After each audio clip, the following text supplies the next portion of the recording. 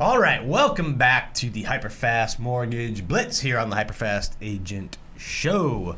We are excited today to talk about a topic that is extremely important. I've talked about it before in previous episodes. It is follow up. Stand by.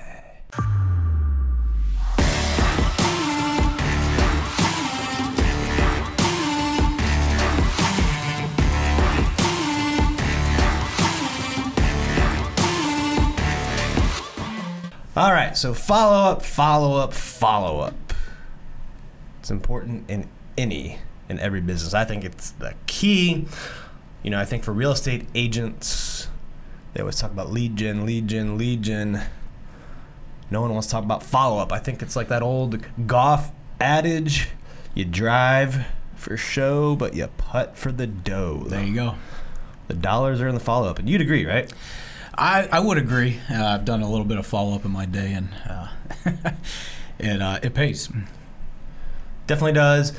And if you are a real estate agent, you want a whole team that can follow up for you. If you're a buyer's agent, by the way, you want as many people as possible following up with you, following up with the other agents on it, making sure you get the place that you want, making sure you get it under contract, and then most importantly, making sure you get it underwritten and to the closing table.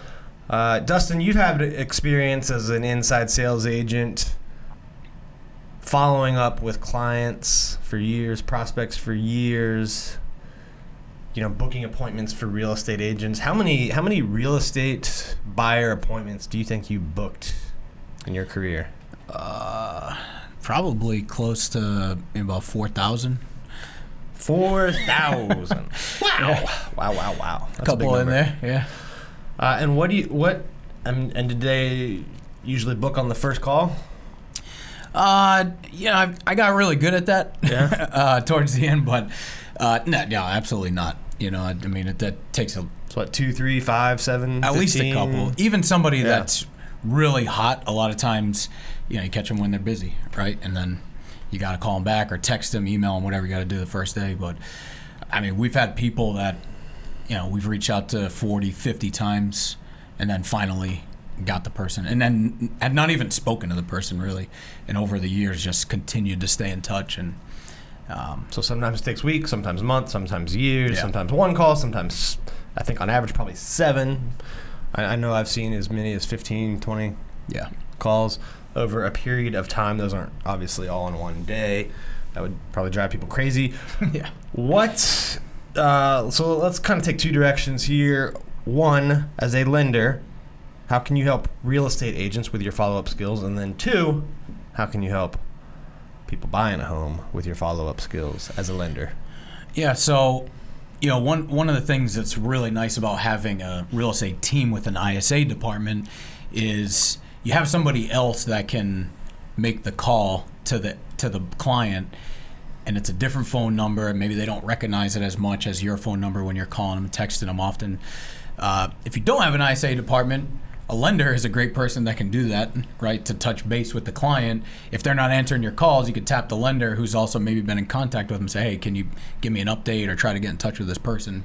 And usually the tag team can really work efficiently when trying to get an update or, you know, yes, different numbers calling in. I definitely think you could help someone actively with the strategy, like doing much of the follow-up for them or in tandem with them. I also think you'd probably be pretty good at coaching people on how to do the follow-up, right? Like, you know, if you can give a person a fish, you feed them for a day. If you teach them how to fish, you feed them for a life. So I think, you know, you hit on how you can actually help them with follow-up. But what about coaching them around that? You've got experience doing that, right? Oh yeah, I mean, I can jump on a call recording usually and see a few different places where somebody lost the client and didn't get an appointment or didn't get what they were looking for.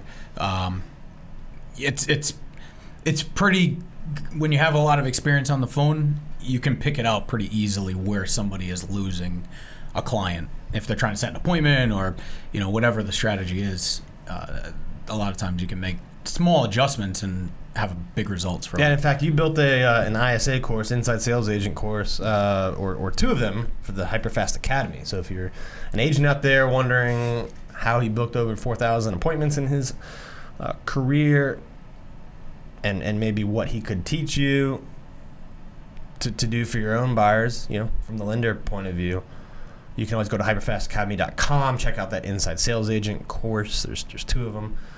That would be a great resource. Now, what if you are a buyer? Mm-hmm. How does it help to have a lender that's following up a lot? Well, I mean, a lot of times people procrastinate, right? I mean, we all do it, right? You want to do something, you're thinking about it, and if you have a lender that's there kind of helping you along the way, can encourage you as a buyer to get things done. And a lot of times the faster you move, the better chances you are to get a good deal or, actually make something happen and be able to buy something. And it's not just about getting under contract too. It's after that, the follow-up to make sure they are turning in all of their stuff, because your team, of course, is very, very proficient and quick at underwriting, one of the fastest I've seen in the industry. But you can't do it if they don't give you the documents, the tax returns, the W-2s, the statements, and all of that, right? So that's a key aspect of how the follow-up can help, because if the lender just asks you for the stuff and never checks in, and then you didn't turn it in and it's a couple days before closing, like, that shit ain't happening. All of a sudden, it's not happening. And, there's a line between following up a little too much, right? and then following up not enough. And somebody who's experienced with follow-ups will know where that line is. It's kind of something that you get kind of a feeling. You can understand where that is. Knowing that will help buyers feel good about the process. So follow up. If you are a real estate agent, if you are a potential home buyer, want to learn more about working with Dustin, you can go to hyperfastmortgage.com and check out what he has to say. We'll see you next time.